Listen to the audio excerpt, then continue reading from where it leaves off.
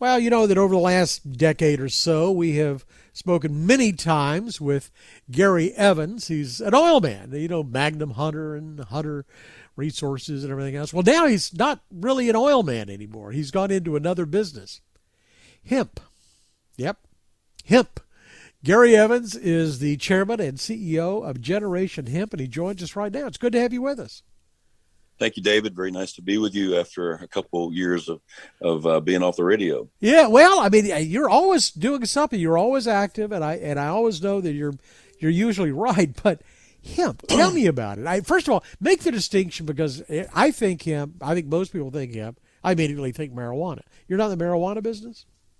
No, it's a fallacy that many people don't really understand. But you know, cannabis is kind of the mother, and you got marijuana on one side and you got hemp on the other, and they're basically sister plants. They look very similar to one another, but the primary difference is CBD is derived from hemp, which you've heard about with many products on the market today, and hemp cannot have greater than 0.3% THC in it to be legal, and THC is the hallucinogenic part of marijuana that makes people, you know, excited. So being a public company, we're only allowed to be involved in the hemp business here in the United States. We cannot touch marijuana whatsoever. And we got to be sure that when our farmers bring us hemp to be processed, that it doesn't have greater than this 0.3% THC level that's monitored. Well, so you may have just answered a question, because I was thinking, well, I understand now you're a gentleman farmer. But you're not growing hemp? No, we're actually, we kind of use the analogy in the oil and gas business of the midstream.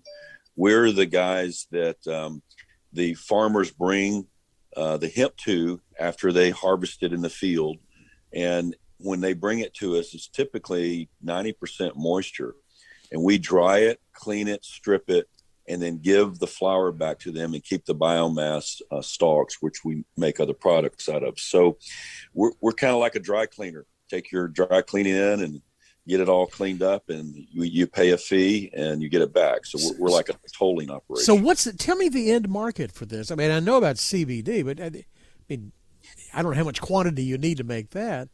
Who's the end user of hemp? So that's where I'm so excited about this sector and where I believe it's going over the next, 5 to 10 years.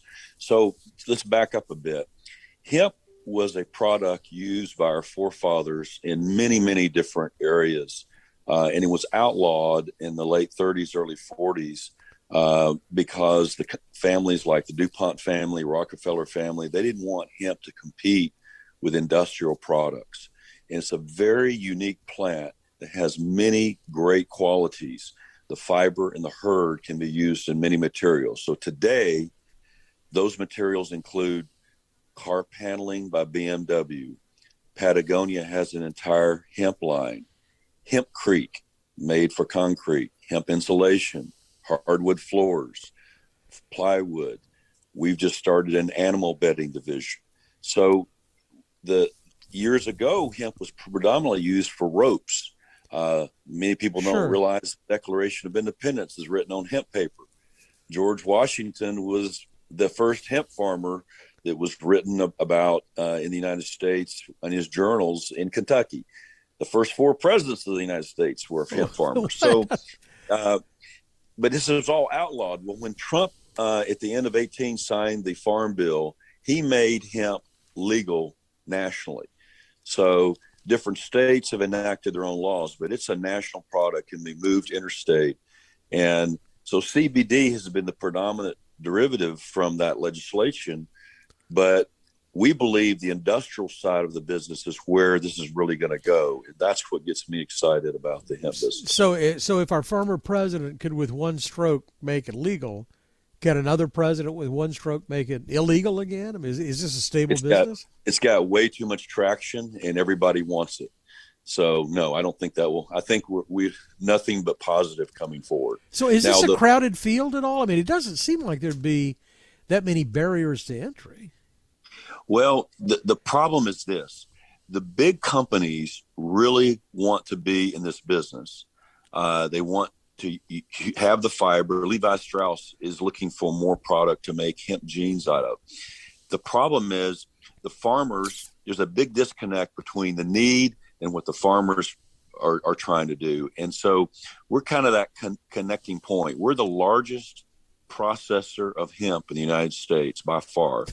And we have more supply of biomass and herd product, probably tenfold than anybody else. So that we're trying to become that conduit so we can help big industry feel comfortable they'll have enough product to make the products they want to make. Well, and Will, is this a good cash crop for a farmer? I mean, they can raise anything they want to on that land. Farmers love it because it's so great for the soil. It's kind of revitalizes their soil, and it's a great rotation crop. So hemp, 2 years ago was really high price. The price has come down. It's now competitive with corn and soybeans, wheat, and what have you. So it's a great rotational crop, and you'll see more and more farmers start planting hemp in their fields. Are there organized markets for this? I mean, I could go in the futures market and, buy a corn future or wheat or, short soybeans.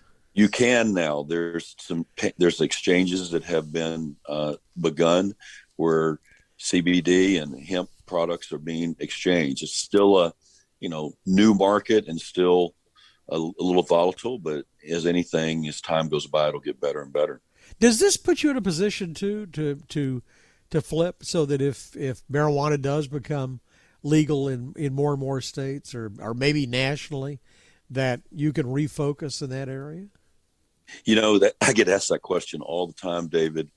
And I think when I first got in this business a couple of years ago, that was what I was thinking. Well, let me start out on the hemp side as a public company, and when marijuana becomes approved, we'll flip over. But the longer I'm in it, and what I realize is there's so many incredible opportunities in hemp, I don't think I really have to. It's an option that'll probably be out there, but it's not something we're really shooting for. Let me go back to something you said earlier. So you mentioned about Patagonia, one a hemp line of clothes, and Levi Strauss is interested. Is this because why? I mean, okay, that's a great question. So why do these textile companies and these manufacturers want hemp? It's much stronger than cotton. Is longer. So why would a BMW put hemp in a door panel? It's because pound for pound, hemp is 10 times stronger than steel, believe it or not.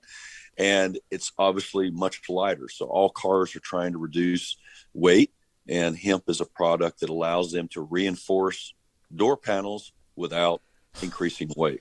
So the hemp wood that I looked at a company that makes hardwood floors about a month ago over in Kentucky.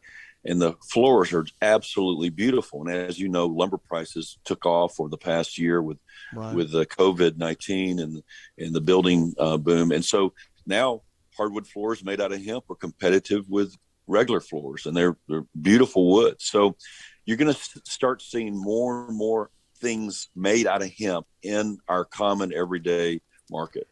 I'm fascinated. So one last thing. So I've known you for a very long time as an oil and gas man, an energy guy. So was there an aha moment that you decided to get into the hemp business? So as you know, David, my whole career I've had 4 different companies on the New York Stock Exchange. This company is an OTC, getting ready to go to NASDAQ hopefully this year.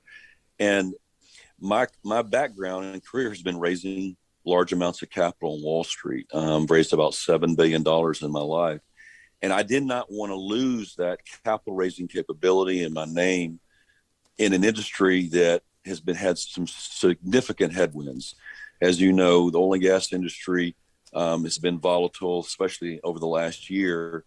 And Wall Street has just turned their nose up against the industry. And so oil and gas has had to completely revitalize itself to become more of a dividend paying business, which means not as much capital is going in the ground, which means it's going to have much slower growth.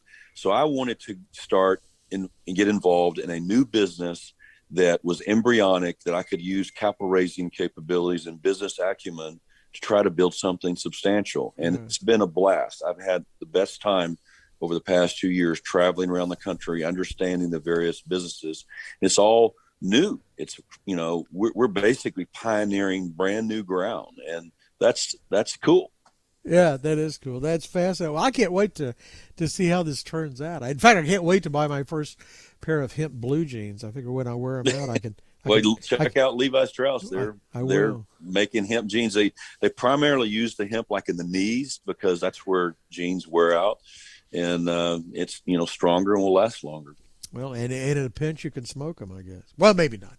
Yeah, no, there's hemp cigarettes now, and there's hemp everything. You'll see hemp just more and more used in industrial products, and we're excited about it. We think that by being a conduit of providing large quantities of material, we can help the industry build out and use hemp in a smart way. So check out our stock symbols, GENH, and we're blowing and going. Fascinating. Gary Evans, Chairman and CEO of Generation Hemp. It's good to catch up with you. Thank you for the time. Good to catch up with you, David. We'll talk again soon. Thanks. For more of our conversation with Mr. Evans, go to KRLD.com/CEO. I'm David Johnson, News Radio 1080 KRLD.